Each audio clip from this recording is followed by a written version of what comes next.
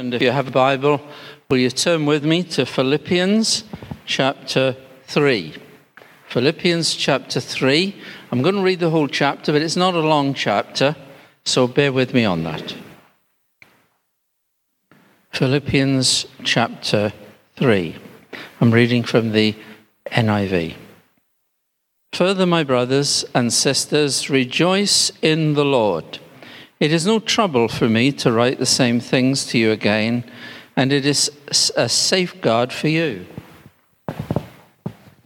Watch out for those dogs, those evildoers, those mutilators of the flesh, for it is we who are the circumcision, we who serve God by his Spirit, who boast in Christ Jesus, and who put no confidence in the flesh. Though I myself have reason for such confidence. If someone else thinks they have a reason to put confidence in the flesh, I have more. Circumcised on the 8th day of the people of Israel, of the tribe of Benjamin, a Hebrew of Hebrews in regard to the law, a Pharisee, as for zeal, persecuting the church, as for righteousness based on the law, faultless. But whatever were gains to me, I now consider loss for the sake of Christ. What is more, I consider everything a loss because of the surpassing worth of knowing Christ Jesus my Lord, for whose sake I have lost all things. I consider them garbage, that I may gain Christ and be found in him, not having a righteousness of my own that comes from the law, but that which is through faith in Christ, the righteousness that comes from God on the basis of faith. I want to know Christ, yes, to know the power of his resurrection and participation in his sufferings, becoming like him in his death, and so somehow attaining to the resurrection from the dead. Not that I've already obtained all this or have already arrived at my goal, but I press on to take hold of that for which Christ Jesus took hold of me. Brothers and sisters, I do not consider myself yet to have taken hold of it, but one thing I do, forgetting what is behind and straining towards what is ahead, I press on towards the goal to win the prize for which God has called me heavenward in Christ Jesus. All of us then who are mature should take such a view. And if on some point you think differently, that too God will make clear to you. Only let us live up to what we have already attained. Join together in following my example, brothers and sisters, and just as you have us as a model, keep your eyes on those who live as we do. For as I have often told you before, and now tell you again, even with tears, many live as enemies of the cross of Christ. Their destiny is destruction. Their God is their stomach, and their glory is their shame. Their mind is set on earthly things, but our citizenship is in heaven, and we eagerly await a Saviour from there, the Lord Jesus Christ, who by the power that enables him to bring everything under his control will transform our lowly bodies so that they will be like his glorious body.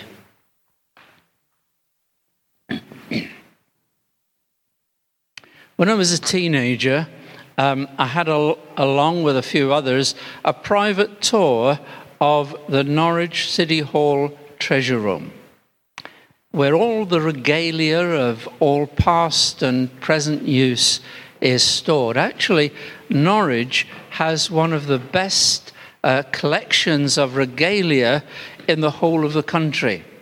Some of it dating back to the 15th century. They have swords and maces and silver plates and chains of office and so on, with a lot of history in it. It's been moved now, that collection, to the Castle Museum in Norwich. But I was very privileged. I and we were just in our teens, a few friends were taken on a private tour of the treasure room. Now, we were nobodies. We had no right to be there. We had no fee to pay. We didn't have to beg entrance. We were taken in. All because our youth leader had a very important job at the city hall, and he obtained permission to take us in. Paul in Philippians 3 is rejoicing in the one who gains him access to the very presence of God, the Father, and the one who gives him hope for the future, the one who Paul lives for and is central to his life, Jesus Christ. The book of Philippians has a lovely run of a theme right through it, and it's rejoicing in Christ. He begins this chapter that way. Verse 1, "Finally, my brethren, rejoice in the Lord." His finally there is a little bit like a preacher's finally. There's a lot more to come yet. But he wasn't about to close his letter. He's got more to say about rejoicing and other things in the next chapter. This is remarkable, this theme that runs through Philippians about rejoicing, because Philippians was a prison letter. Paul was writing from a prison cell, a Roman jail. He was about to go to trial in front of an evil, despotic Roman emperor who had a particular dislike of Christians. How could he be so positive? How could he have so much joy that he wanted to rejoice and others to rejoice with him? The answer is simple: because of Jesus. And if you've got the Lord Jesus Christ in your life, whatever else is going on around you, you can have the joy and peace and blessing of Jesus. First of all, I want to talk about the word confidence, because Paul talks about this in the first few verses of this chapter. He was dealing in his writing to the Philippians in this chapter with legalistic Jews that thought they could earn, merit, deserve a right standing before God, righteousness before God, by keeping the law and the rituals of Mosaic law and ceremony. They were saying that by keeping this Jewish ritual and law was the right way to be able to come before God and be righteous. Paul doesn't mince his words about them. He calls them dogs, which isn't very complimentary, is it? But there's a reason he does that. You see, that was a word that often flowed from their lips. That's what the Jews, especially the strict legalistic Jews, how they referred to the Gentiles, the non-Jews. They called them dogs. So Paul takes that very phrase and throws it back at them and saying, you're the real unrighteous ones, not the Gentiles, because of what you're saying and teaching. Lightfoot, in his commentary, takes up this idea of Paul using this term dogs for them. He says, the herds of dogs which prowl about Roman cities, eastern cities, without a home, without an owner, feeding on the refuse and filth of the streets, quarreling among themselves and attacking the passers-by, explains the application of the image.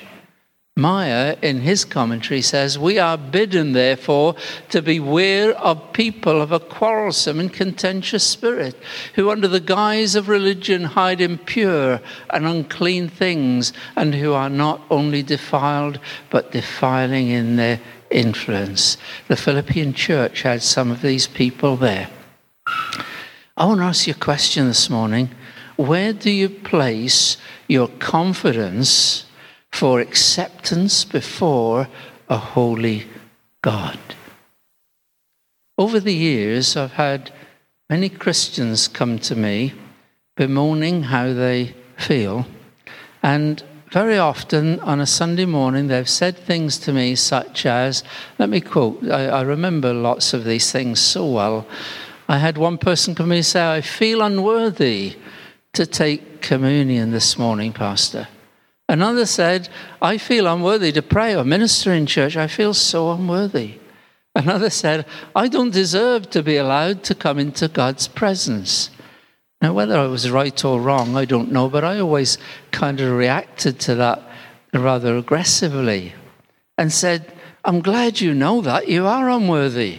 You are unrighteous. You don't deserve to come into God's presence. You don't deserve to take communion or pray in church. None of us do. We're all unworthy.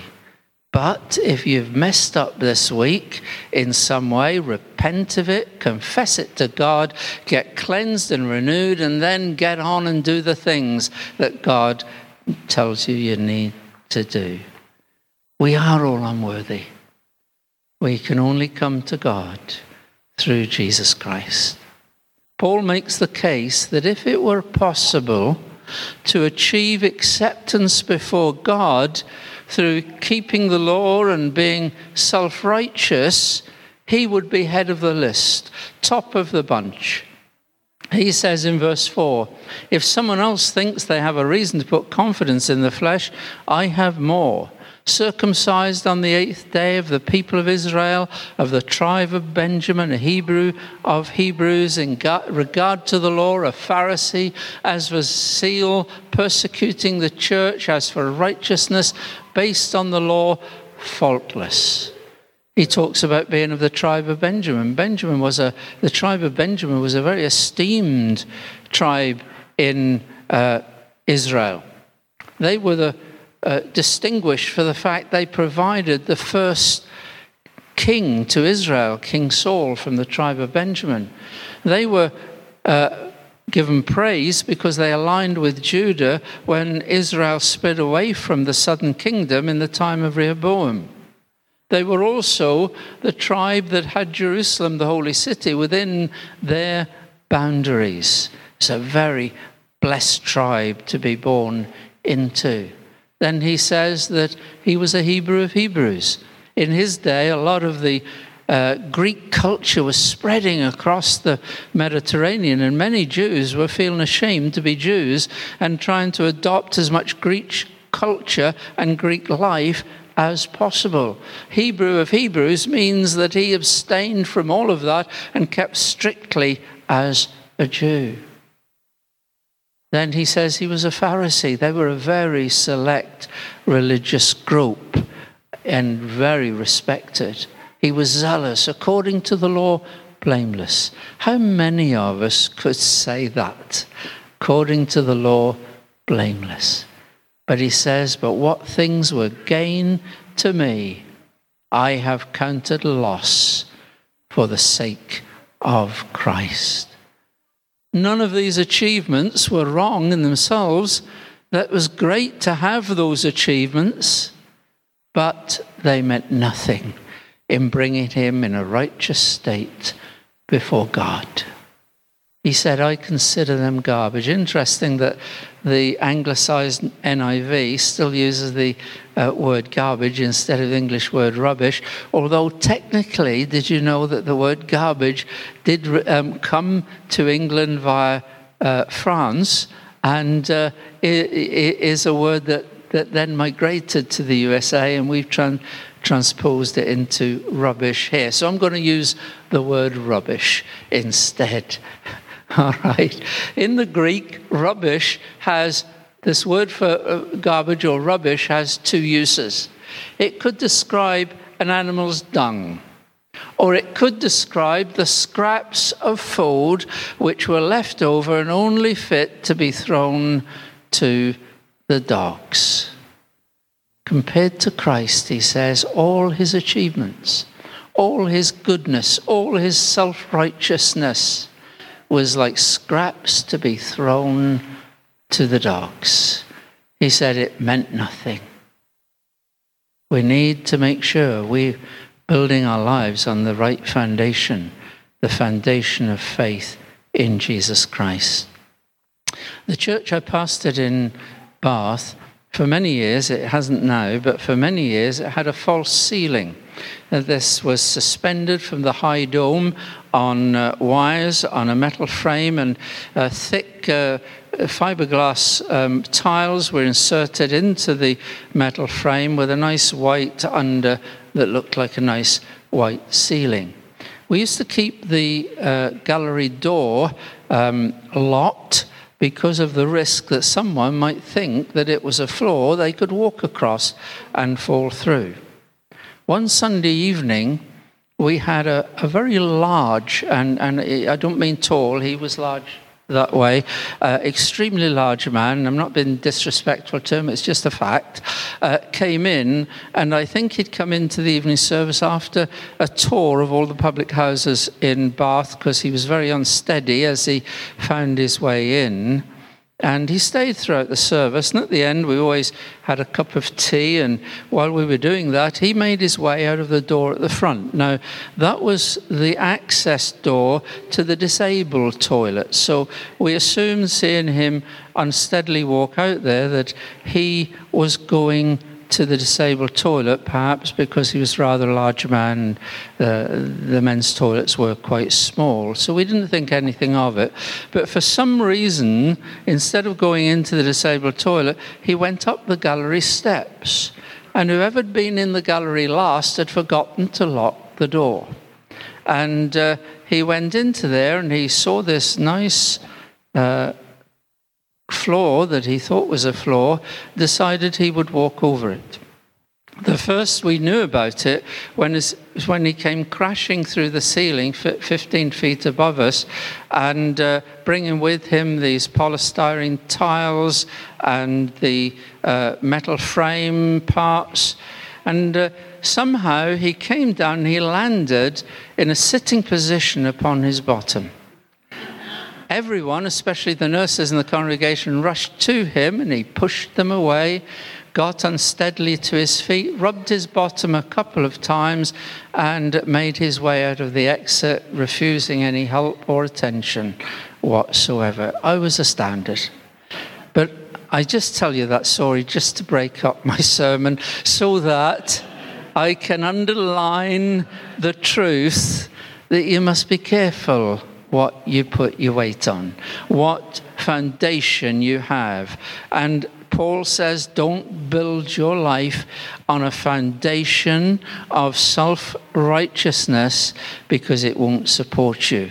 You can't come before God in your self-righteousness. You've got to trust in Jesus Christ alone. I want to then move on to the second part. He talks about Christ being at the center, and I want to focus on verse 10 particularly. He says that I may know him and the power of his resurrection and the fellowship of his sufferings. One writer penned these words: to know Jesus is not the same as knowing his historical life. It's not the same as knowing correct doctrines regarding Jesus. It's not the same as knowing his moral example. And it's not the same as knowing his great work on our behalf.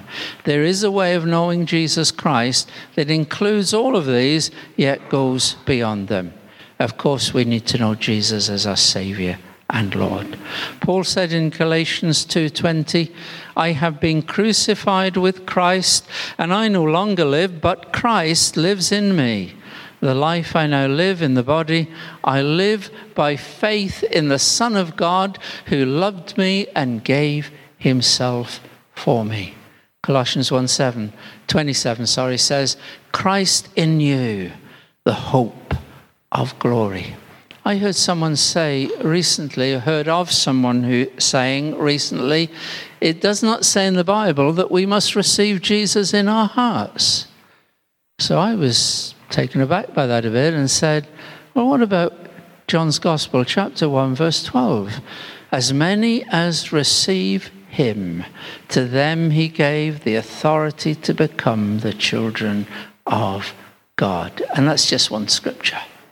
We need to receive Jesus into our lives, put our faith in him, and then we need to know him. We need to know him. What's your number one desire in your life? Is it for a nice sunny day? Is it for a bigger house, a better job, more money to pay the bills with? Or is it, as Paul prayed, knowing Jesus? You've got to be over a certain age, probably, for the name George Beverly Shea to mean anything to you. But if it does mean something to you, you're getting up in years a bit, not as much as me, perhaps, but he was the son of a minister and grew up in America during the Great Depression. He wanted to sing about Jesus, and he had a brilliant low voice. But it was years before he got the opportunity to do so. He was then invited to sing on the Moody radio station in Chicago. While he was in that ministry, a young local preacher, asked him if he would like to come on his Sunday evening radio show, Sunday Songs in the Night, it was called. And he said yes. Later, that young preacher became an evangelist and invited him to travel with him and sing at his worldwide crusades. The young preacher, of course, was Billy Graham. And George Beverly Shea traveled all over the world with him singing. The very first song he recorded was called I'd Rather Have Jesus. Let me just read a couple of verses to you. I'd rather have Jesus than silver or gold. I'd rather be his than have riches untold. I'd rather have Jesus than houses or lands. I'd rather be led by his nail-pierced hands. I'd rather have Jesus than men's applause. I'd rather be faithful to his dear cause. I'd rather have Jesus than worldwide fame. I'd rather be true to his holy name. George Beverly Shea holds a world record for singing to the most live audience, cumulative live audiences, than anyone else. Estimated to be 220 million people. That song, had it existed in the Apostles Paul's day, I've got no doubt would have been his theme song. I'd rather have Jesus, that I may know him, was his prayer. There are ways we need to know Jesus, I've said, as Savior. We need to know him as Lord, the authority in our lives. But I want to suggest to you this morning that Paul had a little something perhaps more in mind here. Knowing Jesus in a life-enriching, life-entwined way. So that the very life of Jesus permeated his very moment-by-moment living. James Manton wrote those words, nothing between, Lord, nothing between. Lord, let me thy glory see, draw my soul close to thee, then speak in love to me, nothing between. That's what Paul wanted. He wanted a relationship so close to Jesus that there was nothing between. Then he speaks about the power of his resurrection. Now, it's clear from the context, because what I'm going to say is going to perhaps take us a step further, possibly, but it's clear from the context that Paul is talking about the resurrection from the dead. In the very next verse, he talks about attaining to the resurrection from the dead, and so on at the end of the chapter as well. But he also says here that he doesn't just want to experience the resurrection. He said that I might know the power of his resurrection. Listen to what Paul prayed for the Ephesian church in Ephesians 1:18. I pray that the eyes of your hearts may be enlightened, in order that you may know the hope to which he has called you, the riches of his glorious inheritance in his holy people, and his incomparably great power for us who believe.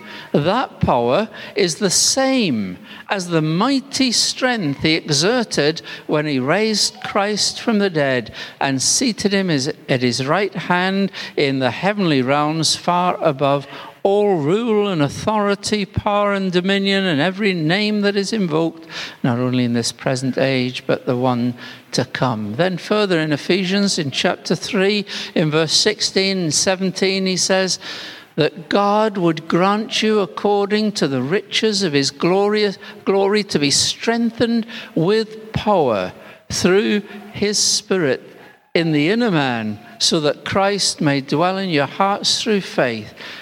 And then he goes on to say that you may be filled to the full measure of the fullness of God. And then in verse 20, now to him who is able to do immeasurably more than all we ask or imagine, according to his power that is at work within us. Now here's a question. Let's just throw it out. I've already said I recognize the context of that verse.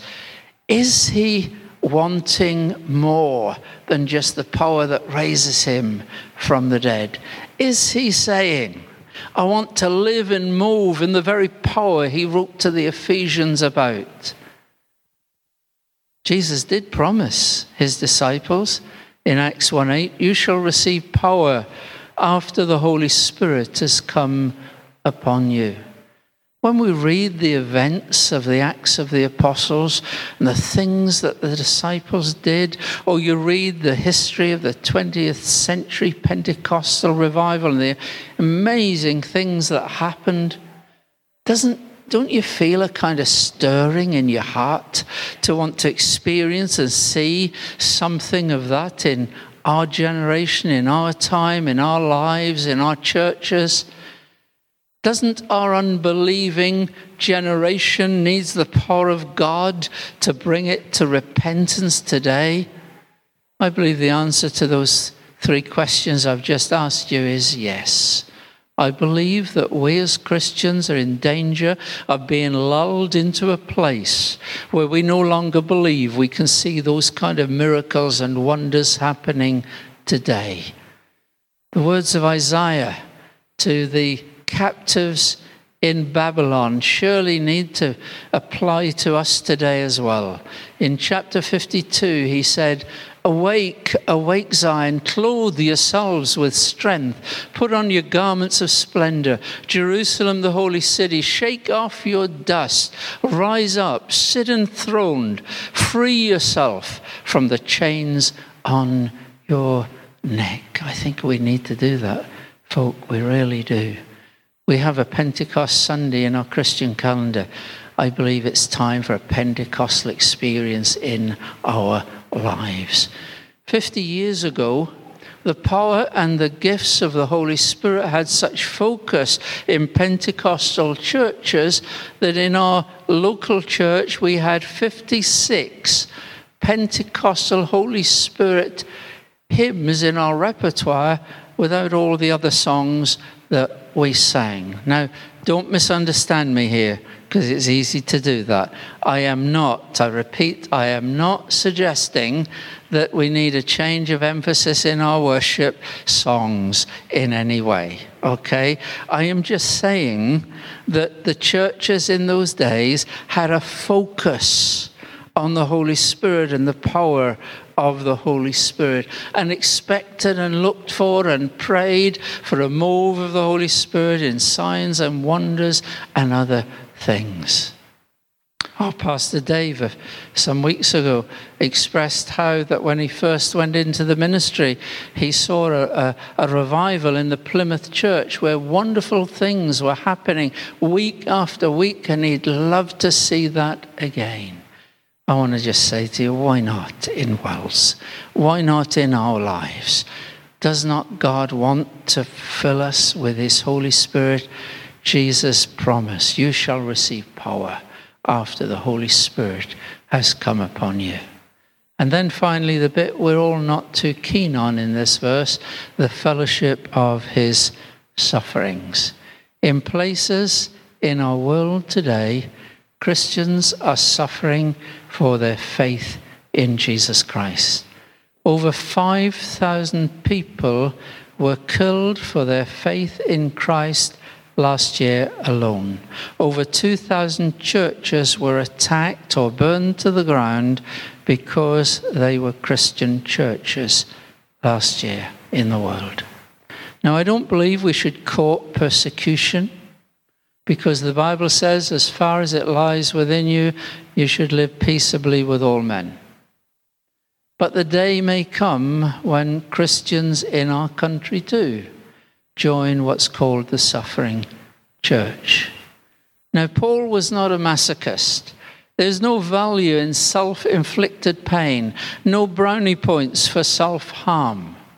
Paul had already written about sacrifice in Philippians 2. He said, "Let this mind be in you, which was also in Christ Jesus." He then went on to describe how Jesus laid aside his glory in order to come and be born into humanity, to suffer and die on the cross for us. He said, "Let that mind be in you. Have a submission, have a sacrifice for God like that."